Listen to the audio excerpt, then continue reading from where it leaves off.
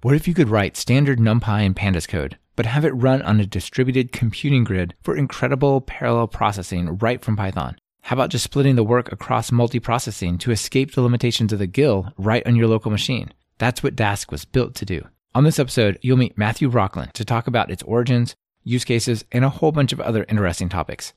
This is Talk Python to Me, episode 207, recorded February 20th, 2019.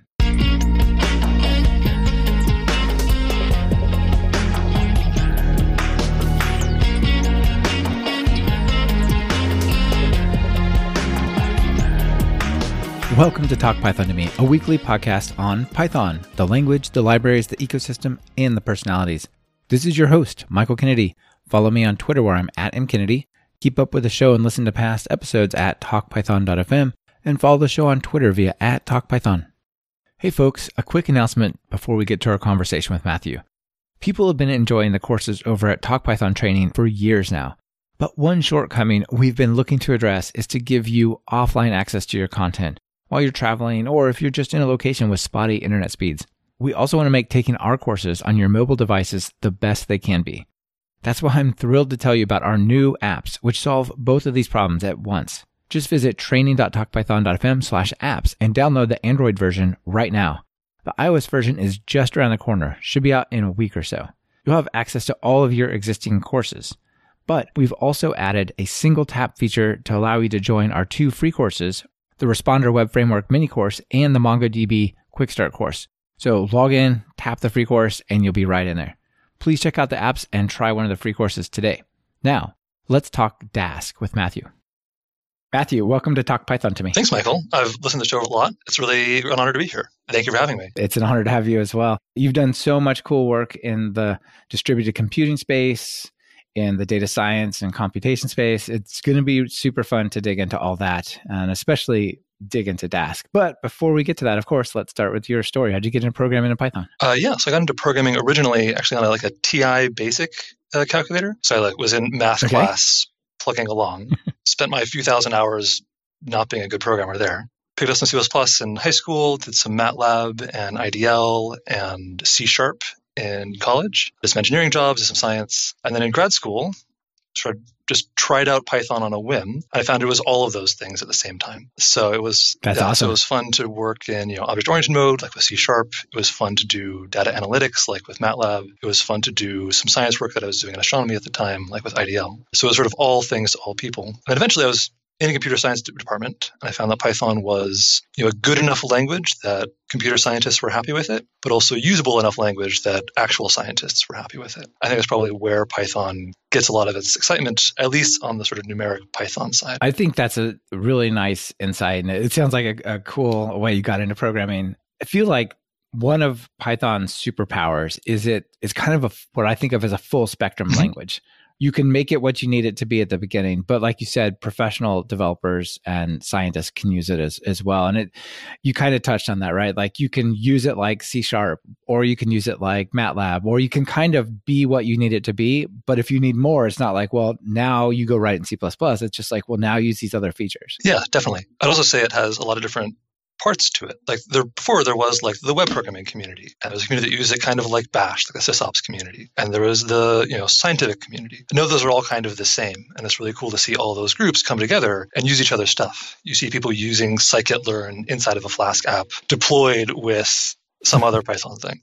Ansible or something, right? Yeah, for sure. And the fact that all those things were around makes it sort of the cool state that it's in today. Yeah, it's just getting better, right? But it was already good. It's just like connecting all the good parts. Exactly. It's the interconnections are building a little bit stronger across these disciplines, which it's kind of rare, right? There's not that many languages and ecosystems where that happens, right? Like think of Swift for iOS, right? Swift is a pretty cool language. It has some issues that I could take with it, but it's pretty cool. But it's not also used for data science and for DevOps, right? It's just not. Right. Yeah. That's pretty cool. Also, you said you did some IDL. It sounds like you were doing astronomy before, right? Yeah, this is just in undergrad. I was taking some astronomy courses. It was fun, though, because I knew how to program, and I was just really productive as a scientist because I was, fluent in programming. That ability to be more productive is really what took me away from science and towards computer science. but in service of science. So that was my experience. Now you're building these platforms where like legitimate world-class science is happening. Yeah, no, that's cool. Right? You must be really proud, right? To think of like what people are doing with some of the software you're building and you're collaborating Yeah, on. the software that all of us build. And it's definitely very cool. It's very satisfying to have that kind of impact, not just in one domain, but across domains. And, get to work with lots of different kinds of people every day that are solving, I think, high impact problems. And yeah, that's definitely a strong motivator for me. Yeah, I'm sure it is. It's, programming is fun, but it's really not fun to work on a project and have nobody use it. But to see it thrive and being used, it really is a gratifying experience. Yeah, I'll go so far as to say that programming is no longer fun. It's just the way we get things done. And seeing them done, as you say, is really where a lot of the satisfaction comes from. Yeah, it's cool. So how about today? What are you up to these days? You were, put it in past tense, you were doing a lot of stuff with Anaconda Inc., previously named Continuum, but same company. Mm-hmm. But not recently you've made a change, right? Yeah. So I like to say it's the same job, just a different employer. Yeah. So I guess my job today is a few things. I work in the open source numeric Python ecosystem. So this is usually called like SciPy or PyData. And I mostly think about how that system scales out to work with multi-core machines or with distributed clusters. I usually do that with a project called Dask. That's maybe like the flagship project that I help maintain, but I'm just generally active throughout the ecosystem. So I talk to the NumPy developers, the Pandas developers, scikit-learn and Jupyter developers. I think about file formats and protocols and conventions. There are a few of us. Networking. Yeah, lots of things. So generally in service of those science use cases or in business use cases, there's tons of things that go wrong. And I tend to think about whatever it is needs to get handled. But generally, I tend to focus on Dask, which I suspect we'll talk about more today. Yeah, a tiny bit. So speaking of Dask, let's set the stage, talk a little bit about, why does Dask exist and so on. And I guess maybe start with a statement that you made at PyCon, which I thought was pretty interesting. And you said that Python has a strong analytical computation landscape, and it's really, really powerful, like pandas and numpys and so on, but it's mostly focused on single core computation and, importantly, data that fits into RAM.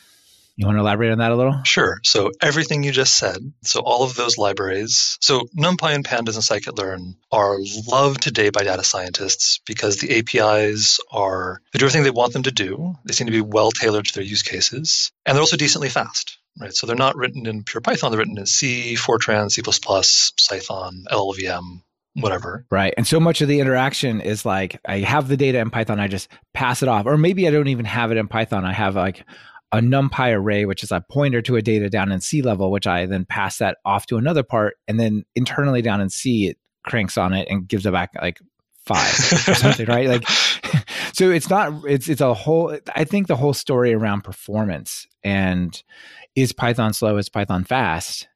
Like it gets really interesting really quick because of those types of things. Yeah. So we have really nice usable Python APIs, which are kind of like the front end to a data scientist. And that's hitting a back end, which is C++ Fortran code, which is very fast. And that combination is really useful. Those libraries also have like now decades of expertise, PhD theses thrown into them, just tons of work to make them fit.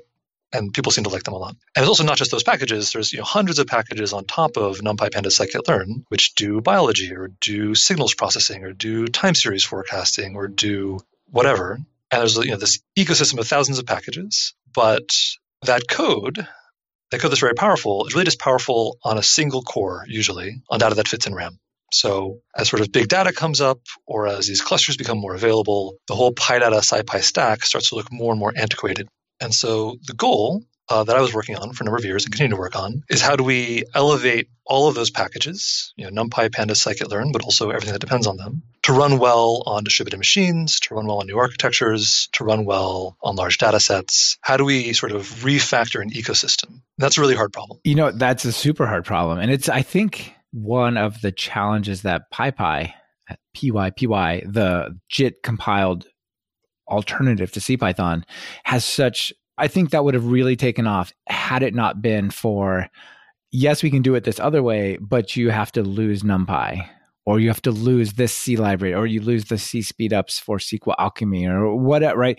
You're trying to balance this problem of like, I want to make this distributed and fast and parallel, but it has to come along as is, right? Right. Yeah, we're not going to rewrite the ecosystem. That's not a feasible project today. Right. I mean, theoretically, you could write some alternate NumPy, but people trust NumPy. And like you said, it's got so much polish. It's insane to try to recreate it. Yeah, it also has, even if you recreated it, there's a lot of weight on it. A lot of other packages depend on NumPy in very arcane ways, and you'd have a hard time reproducing all of those. Right.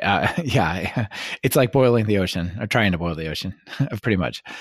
Okay. And then, so that's the problem, is like we have problems that are too big for one machine. We have great libraries that we can run on one machine. How do you take that ecosystem and elevate it in a way that's roughly the same API, right? We had certain things like that, right? Like Spark, for example, is one where you can do kind of distributed computation, and there's Python interactions with Spark, right? Yeah, definitely. But Spark is, again, going down that rewrite path, right? Spark is not using NumPy or Pandas. They're rewriting everything in Scala, and that's just a huge undertaking. Now, they've done a great job. Spark is a fantastic project. If Spark works for you, you should use it. But if you're used to Pandas, it's awkward to move over. Most good Python Pandas devs that I know who move to Spark eventually move to Scala. They eventually give up the ecosystem and they move over. And that makes sense given how things work. Right. But if you wanted to say... Because if you're going to work there, you might as well be native in that space, right? But if you wanted to say use NumPy, like there is no Spark NumPy, nor is there a Spark SciPy, nor is there a Spark time series prediction. Everything built on it. Yeah. So Spark really handled sort of the Pandas use case to a certain extent, and like a little bit of the scikit-learn use case. But there's this other sort of 90% of the ecosystem that's not handled. And that's where Dask tends to be a bit more shiny. Right. And I don't do much with Spark, so you'll have to keep me honest here. But isn't Spark very like map reducey? It has a few types of operations and pipelines you can build, but you can't just run arbitrary code on it, right? Yes and no. So yes, underneath the hood, from like a distributed systems point of view, Spark implements sort of the same abstraction as MapReduce, but it's much more efficient and it's much more usable. The APIs around it are much nicer. So if you do something like a group by aggregation, that is sort of a mapping and then a reduction under the hood. And so as long as you sort of stay within the set of algorithms that you can represent well with MapReduce, Spark is a good fit. Not everything in the sort of the PyData SciPy stack looks like that, it turns out. And so we looked at Spark early on and, hey, can we sort of use the underlying system to parallelize out PyData? The answer came back pretty quickly, no. It's just not flexible enough. Yeah. And, I love that this format is audio, but for this little part, I wish we could show some of the pictures that you've had and some of your presentations and stuff, because the graphs of how all the data flows together is super, super interesting and complicated and sort of self-referential and all sorts of stuff. Yeah, right? no, those visuals are really nice. And it's nice that they're built in. You get a good sense of what's going on. Yeah, it's cool. All right, so let's talk about Dask. You've mentioned it a couple of times. Dask is a distributed computation framework focused on parallelizing and distributing the data, the data science stack of Python, right? Yeah. So let me describe it roughly. Maybe I'll just from a 10,000 foot view first, and then I'll dive in a little bit. Mm-hmm. So from a 10,000 foot view, the tagline is that Dask scales PyData. Dask was designed to parallelize the existing ecosystem of libraries like NumPy, Pandas, and scikit-learn, either on a single machine, scaling out from memory to disk using all of your cores, or across a cluster of machines. So what that means is if you like Pandas, you like NumPy, and you want to scale those up to many terabytes of data, you should maybe investigate Dask.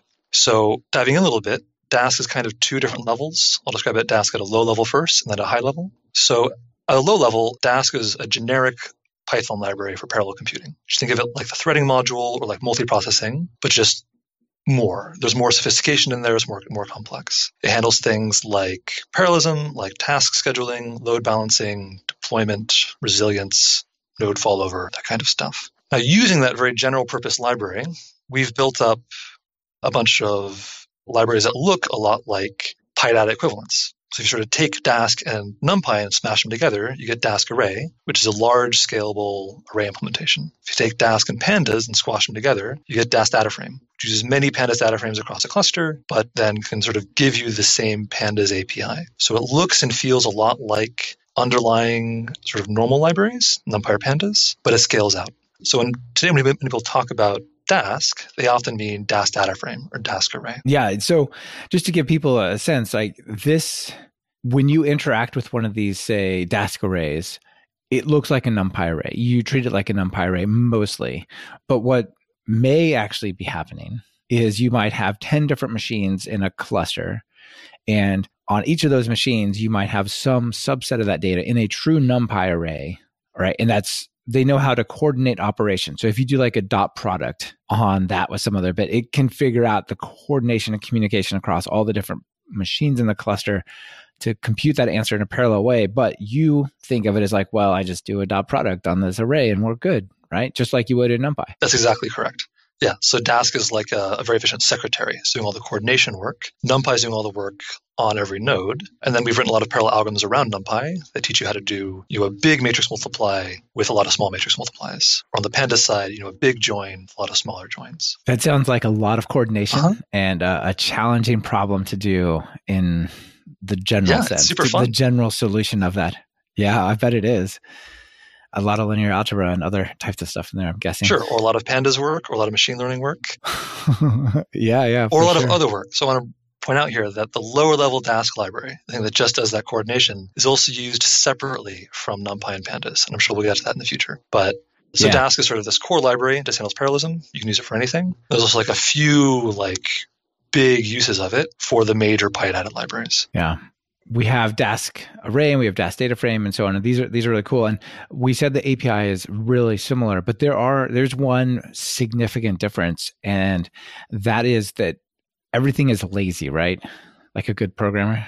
Sure. So Dask Array and Dask Data Frame do both do lazy operations. And so so at the end of your, you do data frame, you do read Parquet, filter out some rows, do a group aggregation, get out some small results. You then call .compute. At the end of that, there's a method on your Dask data frame object, and that will then ship off the sort of recipe for your computation off to a scheduler, which will then execute that and give you back a result, probably as a Pandas data frame. Right. So there's two major parts here. One is the data structures that you talked about, and the other is the scheduler idea, right? And those are almost two separate independent things that make up Dask. Two separate code bases even. Okay. This portion of Talk Python to Me is brought to you by Linode. Are you looking for hosting that's fast, simple, and incredibly affordable?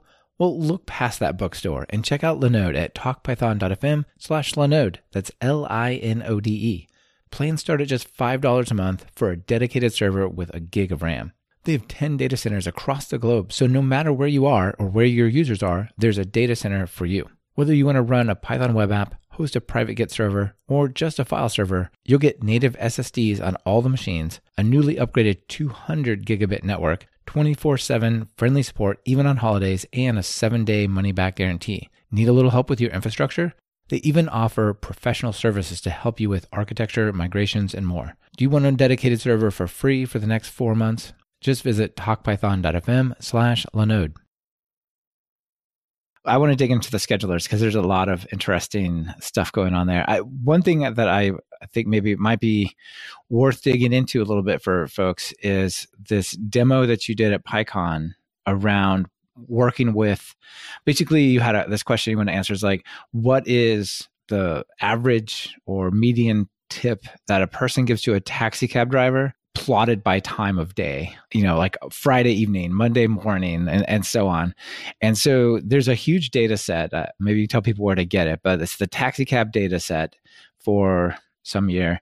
And it's got like 20 gigs on disk and 60 gigs in memory. Now, I have a MacBook Pro here that's like all knobs to 11, and that would barely hold half of that data, right? So like even on a high-end computer, it's still like I need something more to run this because I can't load that into memory. Well, to be fair, actually, that's not by like big data standards, actually pretty small. People use Dask on 20 terabytes rather than 20 gigabytes pretty often. But you're right that it's like it's awkward to run on a single machine. Yeah, you can do a lot of paging. Yeah, it's a pretty easy data set though to run in a conference demo just because it's pretty interpretable. Yeah. Yes. Everyone can immediately understand average tip by time of day and day of the week. Yeah, so it's a good demo. I'll maybe talk through it briefly here, but I would encourage people to look at the PyCon. Yeah. There's probably PyCon 2017, I think, for Dask. Yeah, and I'll put a link to the talk in the show notes. So in that example, we had a bunch of CSV files living on like Amazon S3 or Google Cloud Storage. I don't remember which. Yeah, Google Cloud Storage. And you could use the pandas read CSV function to read a bit of those files, but not the entire thing. But if you try to read everything, it would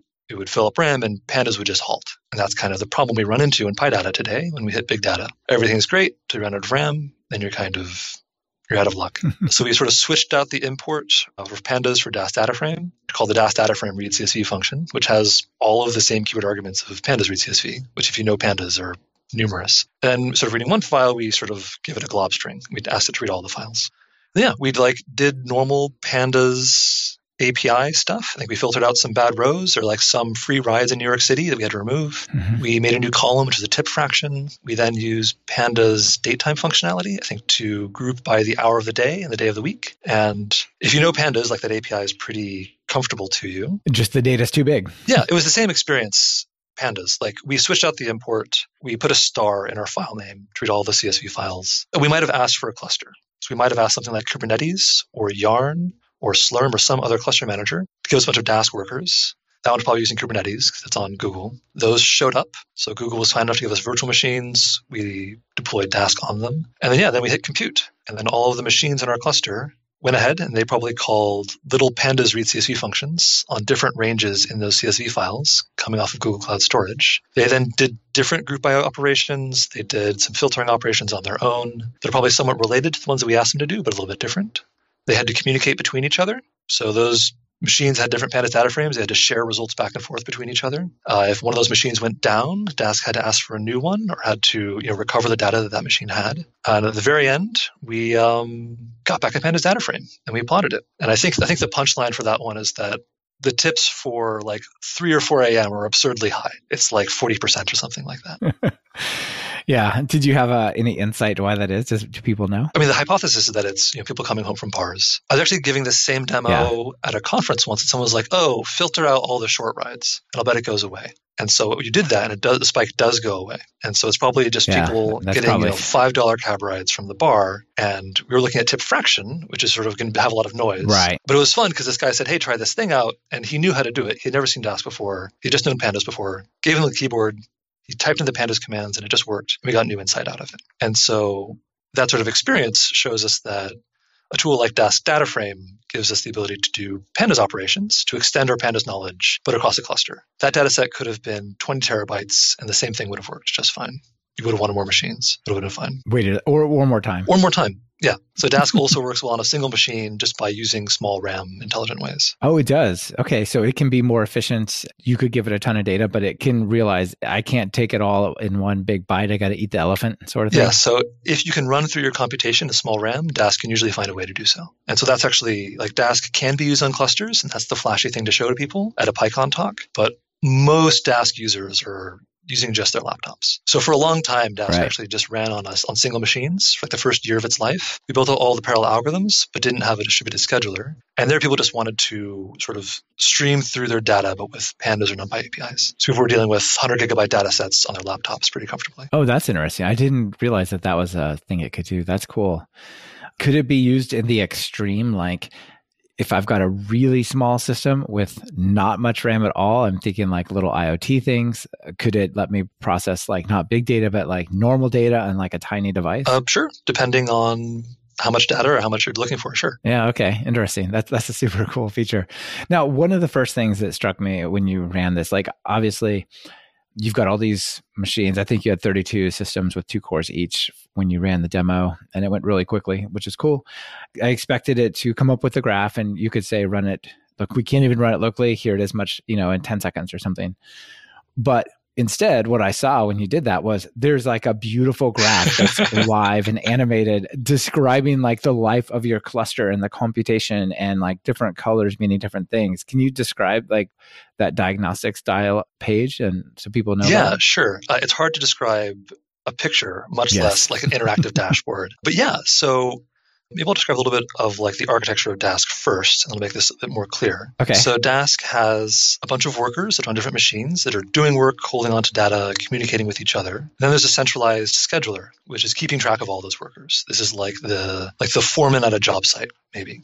Of all these workers, telling the workers what to do, telling them to share with each other, etc. And that foreman, that scheduler, has a ton of information about what all the workers are doing, all the tasks that are being run, the memory usage, network communications, file descriptors that are open on every machine, etc. And in trying to benchmark and profile and debug a lot of Dask work, we found that we wanted access to all that information.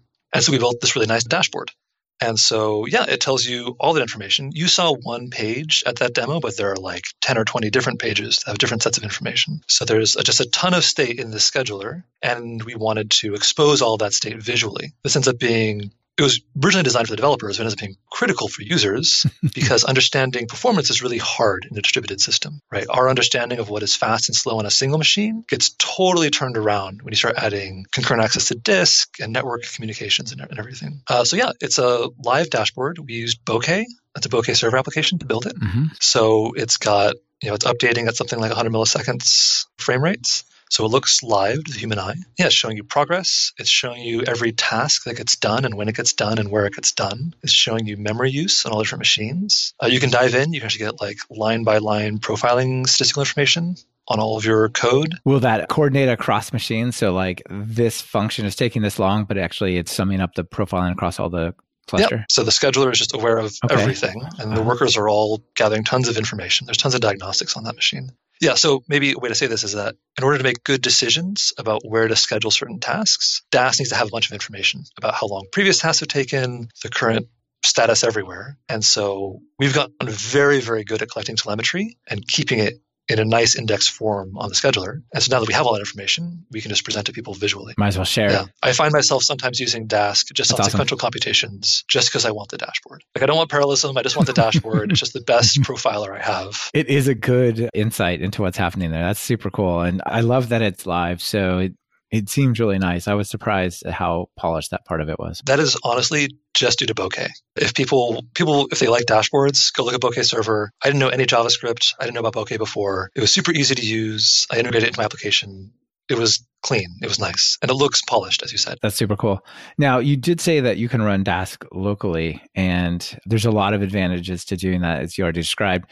But it's super easy, right? Maybe just describe, like, it's just a couple of lines to set up a little mini cluster running on your system, right? Yeah, so it's even easier than that. But yes, so if you do from Dask, so if you, first of all, you would pip install Dask or const install Dask. It's a Python library, it's pure Python. You would then, if you want the sort of the local cluster experience with the dashboard and everything, you say from Dask.distributed import client. And then you create a client, which with no arguments. And it would create for you like a few workers on your local machine and a scheduler locally. And then all the rest of your Dask work would just run on that. You also don't need to do that. You can just import Dask, and there's a thread pool waiting for you if you don't set anything up. So a lot of people, again, don't use the distributed part of Dask. They just use Dask locally. And Dask can operate just as a normal library. Spins up a thread pool, runs your computations there, and you're done. So there's no actual setup you need to do. Right. Sorry, there was a great tweet about maybe a few weeks ago. Someone was using the Xarray library. Xarray is a popular library for array computing in like the geoscience world. Someone says like, yeah, someone was recommending Xarray and Dask on Twitter, and someone says, yeah, I've heard about Xarray, use it all the time, it's great. Never heard of Dask though. Don't know what you're talking about. And it was hilarious because Xarray uses Dask under the hood. The guy had just never realized that he was using Dask. So that's a real success point. Yeah. If you don't have to poke your head up and like make it really hard and obvious that this thing is part of it, right? That's great. Dask had disappeared into being just infrastructure. Yeah. So another thing that I thought was a super cool feature about this is you were talking about some kind of working with a really big tree of data, right? And you start processing it and it's going okay, but it's going somewhat slowly and it's a live talk with not that much time. So you're like, all right, well, let's add some more workers to it. And while the computation is running, you add like 10 more workers or something. And it just on your cool Bokeh graph and everything, you just see it ramp up and take off. And so you can dynamically add and remove these workers to the cluster, right? Yeah, definitely. So Dask does all the things you'd expect from any modern distributed system. Handles resilience, handles dynamically adding things. You can deploy it on any common job scheduler. So it does sort of all the things that you'd expect from something like Spark we mentioned before, or TensorFlow or Flink, or any of the sort of popular distributed systems today, but it does sort of just those things. So you can sort of sprinkle in that magical dust into existing projects. And that's really the benefit. Yeah. So we focus a lot on how do we add clusters efficiently, or how do we add workers to a cluster dynamically? Yeah, it seems really useful. Just as you're doing more work, you just throw it in. And I'm guessing these clusters can be long-lived things and different jobs can come and go. And are they typically set up for like research groups or other people in longer term situations, or are they like sprung up out of Kubernetes, like it burst into the cloud and then go away? I'm going to say both, actually. So what we'll often see is that there'll be an institution which will have something like Kubernetes or Yarn or Slurm, and they'll give their users access to spin up these clusters. So an analyst will sit down at their desk, they'll open up a Jupyter Notebook, they'll import Dask use one of the Dask deployment solutions to ask for a Kubernetes Dask cluster. Then like their own little scheduler and work rules will be created on that machine, on that cluster. They'll do some work for an hour or so, and they'll go away, and that cluster will go away. What IT really likes about this sort of adding and removing of workers is that we can add and remove workers during their computation. So previously, they would go into the cluster, they'd ask for, hey, I want 100 machines. They'd use those machines for like a minute while they loaded their data, and they would stare at a plot for an hour. And so it's not so much the ability to add new workers, it is the ability to remove those workers when they're not being used. This gives like really good utilization. You can support a lot more people who have really bursty workloads. So a lot of data scientists, a lot of scientists, their analysis is very bursty. They do a bunch of work and then they stare at their screen for half an hour. They do a bunch more work and they stare at the screen for half an hour. And so that sort of dynamism is really helpful in those sorts of use cases. Yeah, I can imagine. That's super cool. Now, we talked about the Dask data frame and Dask array, and those being basically exact parallels of the NumPy and Pandas version. But another thing that you can do is you can work in a more general purpose way with this thing called a delayed and a compute, right? Which will let you take more arbitrary Python code and fan it out in this way, right? Yeah. So let me first add a disclaimer. Dask data frame and Dask array are not exactly like NumPy and Pandas. They're just very close. Close enough, you'll be fine. Similar, okay. If I don't say that, people will yell at me afterwards. So the creation of Dask delayed was actually really interesting. So when we first built Dask, we were aiming for something that was Spark-like. Like, oh, we're going to build this like very specific system to parallelize NumPy and parallelize Pandas, and that'll handle everything.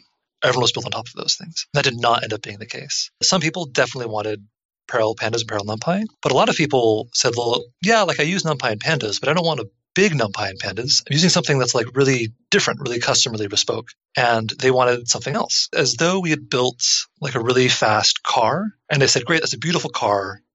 I actually just want the engine because I'm building a rocket ship, or I'm building a submarine, or I'm building like a mechatronic cat or something.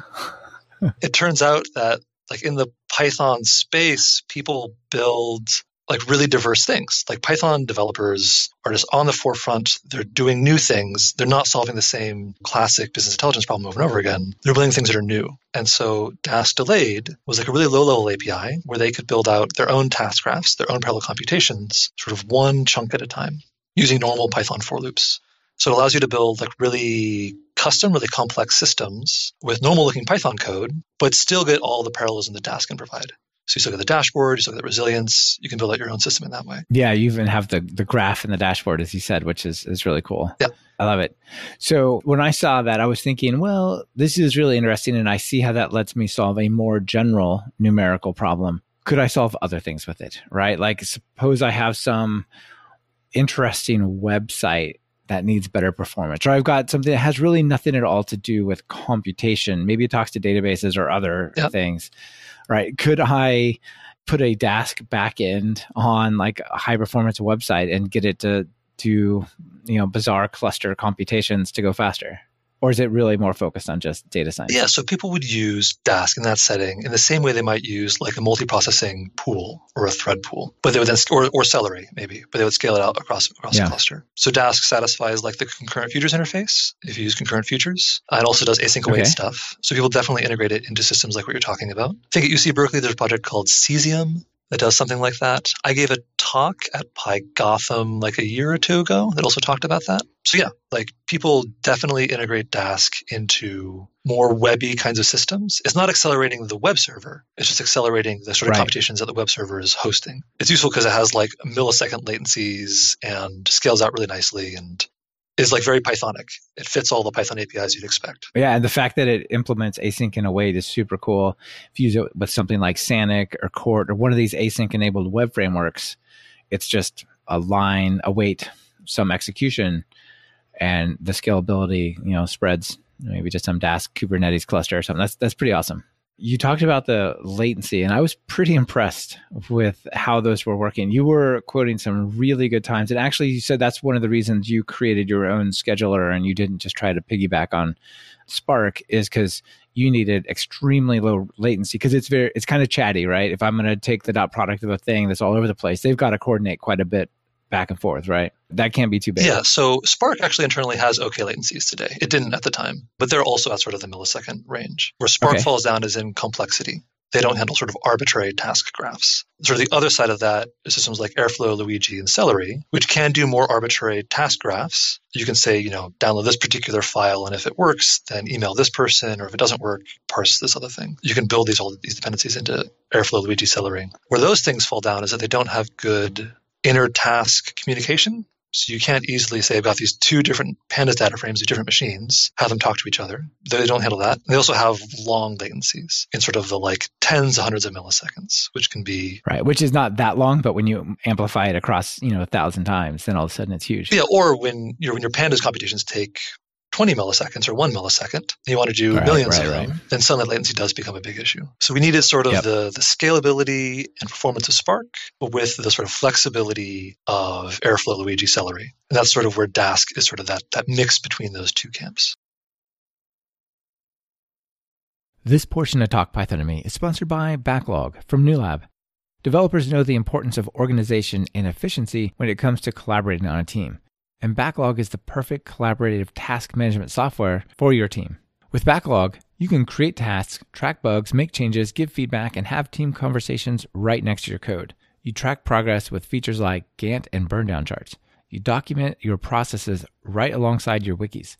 You can integrate with the tools you use every day like Slack, Jira, and Google Sheets. You can automatically register issues from email or web form submissions. Take your work on the go using their top-rated mobile apps available on Android and iOS. Try Backlog for your team for free for 30 days using our special URL at talkpython.fm/backlog. That's talkpython.fm/backlog. I was really impressed with the low latency that you guys were able to achieve. And so maybe that's a good way to segment over to some of the internal implementations.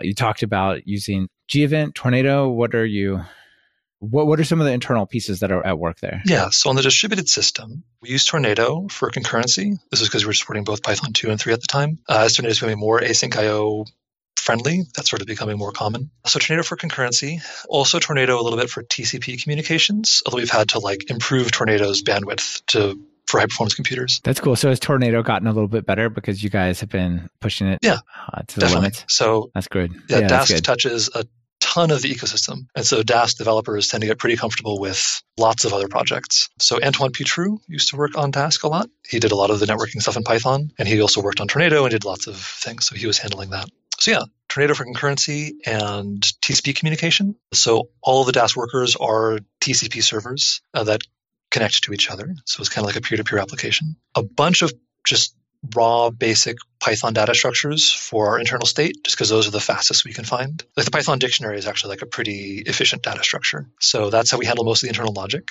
And then for computation, if you're using Dask data frame, we're using pandas for computation. If you're using Dask array, we're using NumPy for computation. So we didn't have to rebuild those things. And then, compression libraries, encryption libraries, Kubernetes libraries. There's sort of a broad set of things we end up having to touch. I can imagine. Is the cluster doing HTTPS or other types of encrypted communication and stuff like that between the workers and the supervisor? Yeah. So not HTTPS. HTTP is sort of too slow for us. We tend to use TCP. Okay. Dask does support TLS out of the box, or SSL, you might know it as. But the comms are also pluggable. So we're actually looking at right now a high-performance networking library called UCX to do InfiniBand and other stuff. Security is standard in that way, assuming you're happy with TLS. Yeah. I suspect most people are until the quantum computers break it, and then we have a problem. Comms are extensible. We can we can add something else. A quantum safe algorithm. Then I suspect we're going to be scrambling to solve the banking problem and e-commerce problem faster first. So that'll be where the real fear and panic will be. But luckily that's not here yet. So it just sounds like you guys are really pushing the limits of so much of these technologies, which sounds like it must be a lot of fun to work on. Yeah, it's been a wild ride. I can imagine. Yeah, it's actually been interesting also building conventions and protocols among the community. I think Dask is at an interesting spot because we do talk to everybody. We talk to most scientific disciplines, we talk to banking, we talk to Fortune 500 companies, and we see that they all have kind of the same problems. So I think recently I put together a bunch of people on file formats, not because I care deeply about file formats, because I had talked to all of them. We also talked to all the different library developers, and it's really interesting to see, okay, Tornado 4.5, are we ready to drop it or not, for example? And we talked to the Bokeh developers, the Jupyter developers, the Dask developers, the Tornado developers. It's a well-integrated project into the ecosystem. I want to sort of hang there for a moment and say that because, again, Dask was designed to affect an ecosystem, move an ecosystem forward, it actually has like its sort of tendrils into lots of different community groups. And that's been a really fun thing to see. Sort of not on a technological side, just on a social side, it's been very sort of satisfying and very interesting to see all these different groups work together. Yeah, I can imagine you get to work with not just the library developers on all the different parts of the ecosystem, but you're also on the other side of the scientists and the data scientists and people solving really cool problems, right? You'd be amazed how often like climate scientists and quantitative traders have exactly the same problems. That's something I noticed doing professional training for 10 years. I taught a class at Edwards Air Force Base. I taught one at a hedge fund in New York, and I taught one at a startup in San Francisco. And like 80%, that's the same. It's all the same, right? Like it's good computation. It's algorithmical thinking. It's like distributed systems.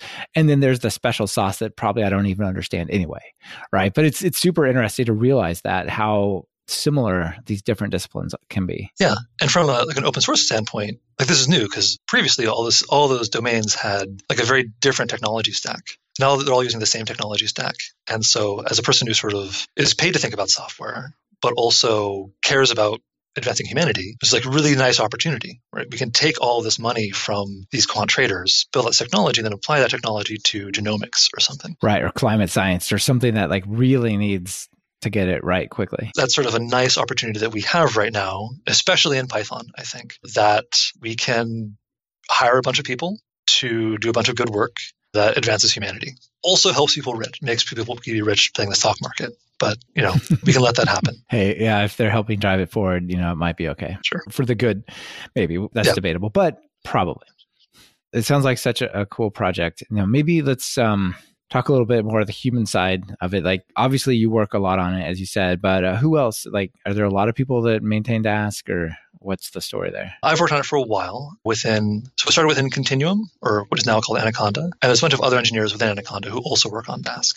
They do sort of half-time something else and half-time work on Dask. Are they still? Definitely. People like Jim Christ, Tom Augsburger, Martin Durant, and others throughout the company. And so, they'll maintain various parts of the project or push it forward. So like Jim recently has been working on making Dask easier to deploy on Hadoop or Spark systems using Yarn. And that's something that is important for Anaconda's business, and is also just generally useful for people. So there's a sort of nice overlap between helping out the open source project and also getting paid to do the work. Yeah. Outside of Anaconda, so I'm now at NVIDIA, and there's a growing group at NVIDIA who's also working on Dask, which is pretty exciting. And also there's a bunch of other people who are working in other research labs or other companies who need to use Dask for their work, and needed to build out the Kubernetes connection or something like that. And they maintain that both because it's good for their company and also they just sort of enjoy doing that. So I would say in sort of the periphery of Dask, most of the work is happening in other companies and other people. And there's, hundreds of people who do work on Dask in any given month or two. There's probably a lot of people that make like one or two little contributions to like fix their edge case, but it all adds up, right? There's that. There's also maybe like 20 or 30 people who are maintaining, not just adding a fix, but like maintaining some Dask foo package. So there's a researcher, Alistair Miles, who works in the Oxford area, who works on genomics processing, and he has like a Dask-enabled genomics suite called Scikit-Allele. And so that's his job, right? So he's working on that day to day. There's, the scikit-learn developers maintain the Dask scikit-learn connection through joblib. So Olivier Grisel has commit rights over all of Dask. He's a main scikit-learn contributor. So there's a bunch of sort of, as Dask expands out into the rest of the ecosystem, that it's sort of being adopted by many, many smaller groups who are in other institutions. So it sounds to me like there might be some decent opportunities for folks to contribute peripherally to Dask in the sense that, maybe there's somebody that's doing some kind of research and their library or something like it would really benefit from having a Dask level version of that. So if people are looking to contribute to open source in the data science space, are you guys looking for that kind of stuff? Yeah, definitely. I mean, you don't have to look these days. People are just doing it.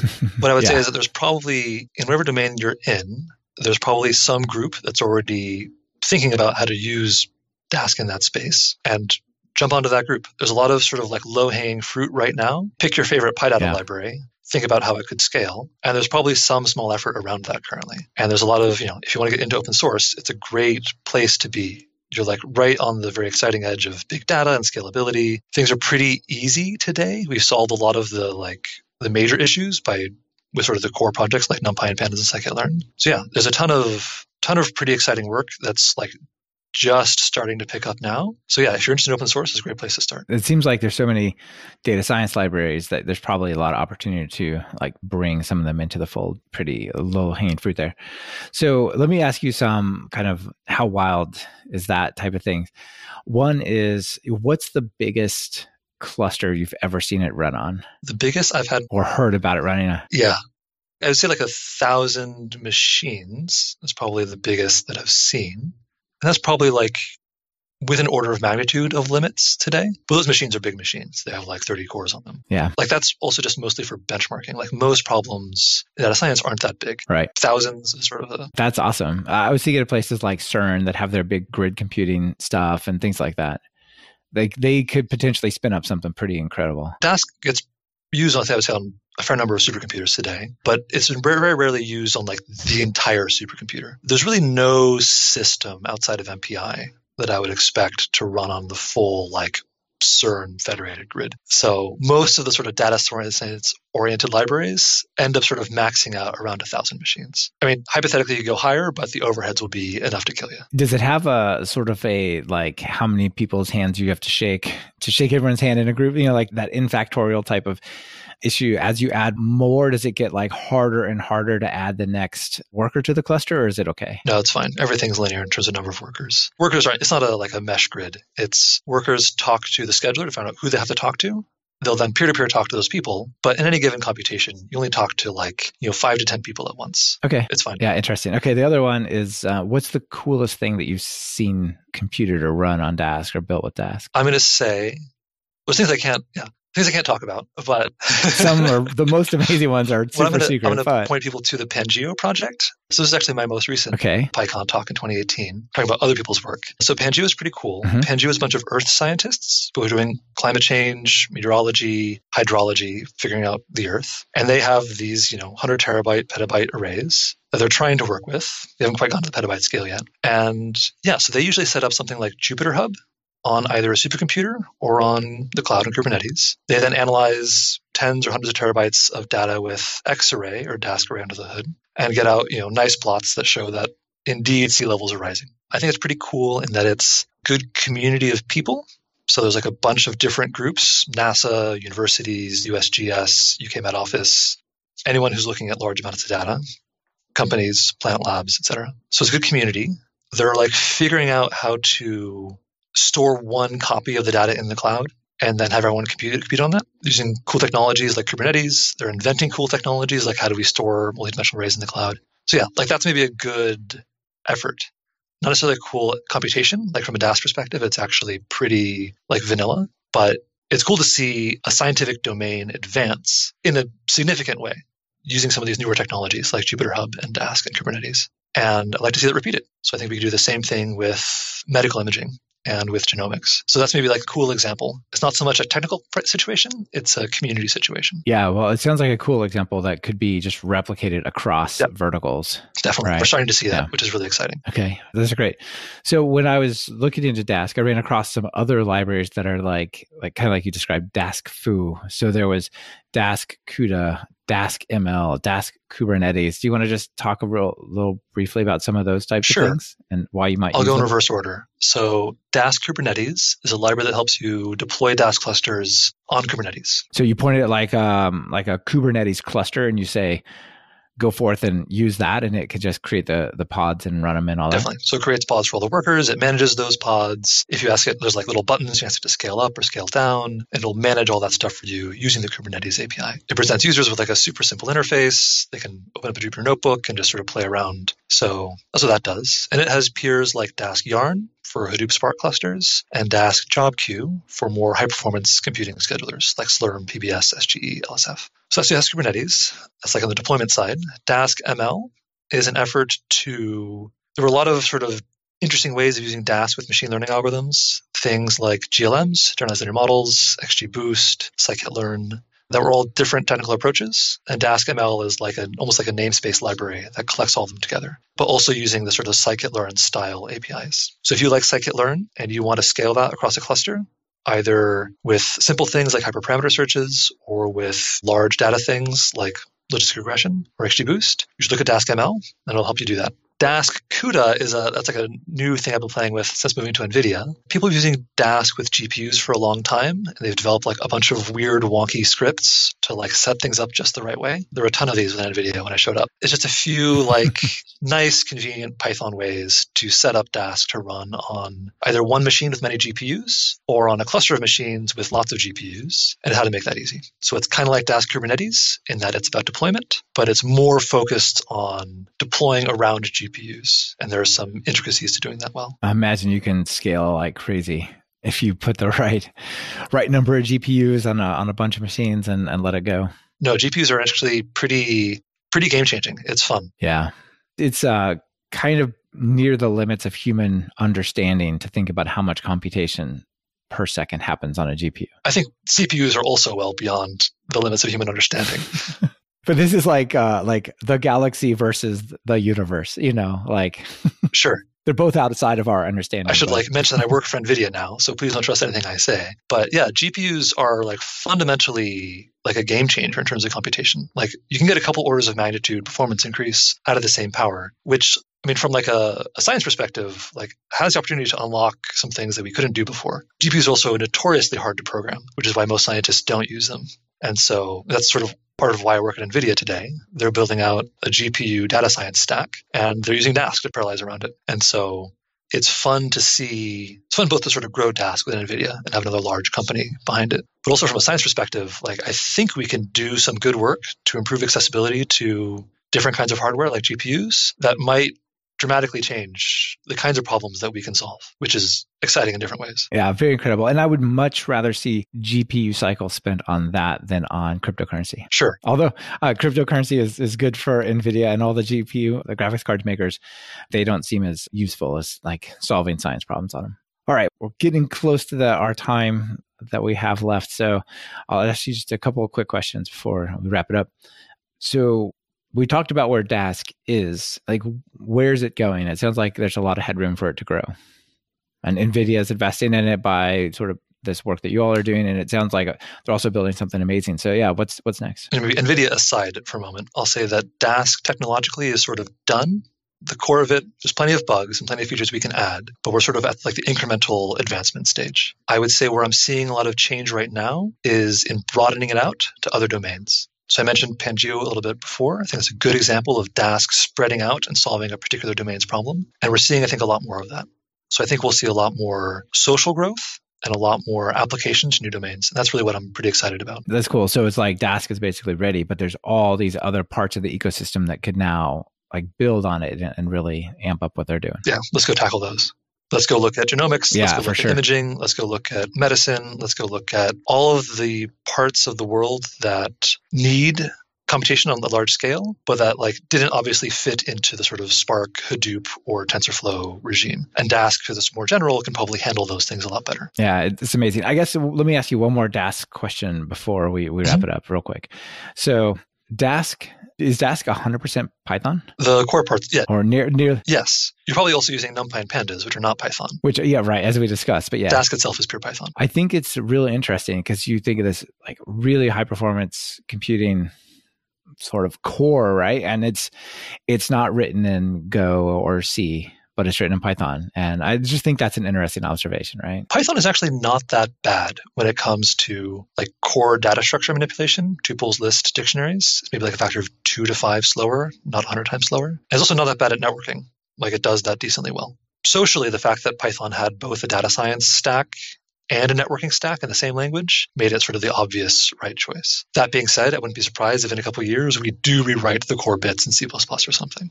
But we'll see. Sure, eventually. When it's kind of finally baked and you're looking for that extra 20, 30% here or there, right? Yeah, we'll see. We haven't yet reached the point where it's a huge bottleneck to most people. But like the climate science people do have petabyte arrays, and sometimes a scheduler does become a bottleneck there. Right. It's cool. It's interesting. So final 2 questions. If you're going to write some Python code, what editor do you use? I use Vim, not for any particular reason. I just showed up at the computer lab one day and said, how do I use Linux? And the guy there was a Vim user, and so now I'm also a Vim user. I think I haven't moved off just because I'm so often on other machines. So like rich editors just don't move over as easily. Yeah, I'm on the cluster. I need to edit something. It doesn't work to fire up PyCharm and do that so easily. Right. Yeah. So Vim for now, but not religiously. Just anecdotally. Sure. Sounds good. Yeah, I'm sure you do some stuff with Jupyter Notebooks as well every now and then. Sure. We've also put a plugin for Jupyter Lab. I think everyone should switch from the classic notebook to Jupyter Lab, especially if you're running Dask, because you can get all those dashboards inside Jupyter Lab really nicely. It's a really nice environment. Oh, yeah. That sounds awesome. All right. And then notable PyPI package. I'll go ahead and throw pip install Dask out there for you. So I'll cheat a little bit here. I'm going to list a few. First, in a theme of the NumPy space, I really like how NumPy is expanding beyond just the NumPy implementation. So there's CuPy, which is a NumPy implementation on the GPU. There's Sparse, which is a NumPy implementation with sparse arrays. And then there's Aura, which is a new datetime dtype for NumPy. I like that all of these were built on the NumPy API, were built outside of NumPy. I think that kind of heterogeneity is something we're going to move towards in the future. And so it's cool to see NumPy develop protocols and conventions that allow that kind of experimentation. And it's cool to see people picking that up and building things around it. So that's pretty exciting. Those are great picks. It's cool that I learned one API and now I can do other things, right? Like I know how to do the NumPy stuff, so now I can do it on a GPU. Right. Or I've got my NumPy code. I want to have better date times. I can just add this new library and suddenly all my NumPy code works because that sort of extensibility, which is something that we need, I think, going forwards. Yeah, absolutely. All right, Matthew. Well, this was super interesting. Thank you for being on the show. You have a final call to action. People want to get involved with Dask. What do they do? Try it out. You should go to examples.dask.org. And there's a launch binder link on that website. If you click on that link, you'll be taken to a Jupyter Lab notebook running in the cloud, which has everything set up for you, pretty much of examples. So you can try things out, see what interests you, and play around. So again, that's examples.dask.org. Yeah, and I also link to the Dask examples GitHub repo that you have on your account in the show notes. Yeah, so people can check that out too. Awesome. All right. Well, thank you for being on the show. It was great to chat with you, and keep up the good work. It looks like you're making a big difference. Great. Thank you so much for having me, Michael. Talk to you soon. Yep. Bye. This has been another episode of Talk Python to Me. Our guest on this episode was Matthew Rocklin, and it's been brought to you by Linode and Backlog. Linode is your go-to hosting for whatever you're building with Python. Get 4 months free at talkpython.fm/Linode. That's Linode. With Backlog, you can create tasks, track bugs, make changes, give feedback, and have team conversations right next to your code. Try Backlog for your team for free for 30 days using the special URL talkpython.fm/backlog. Want to level up your Python? If you're just getting started, try my Python Jumpstart by Building 10 Apps course. Or if you're looking for something more advanced, check out our new async course that digs into all the different types of async programming you can do in Python. And of course, if you're interested in more than one of these, be sure to check out our Everything Bundle. It's like a subscription that never expires. Be sure to subscribe to the show. Open your favorite podcatcher and search for Python. We should be right at the top. You can also find the iTunes feed at /iTunes, the Google Play feed at /Play, and the direct RSS feed at /RSS on talkpython.fm. This is your host, Michael Kennedy. Thanks so much for listening. I really appreciate it. Now get out there and write some Python code.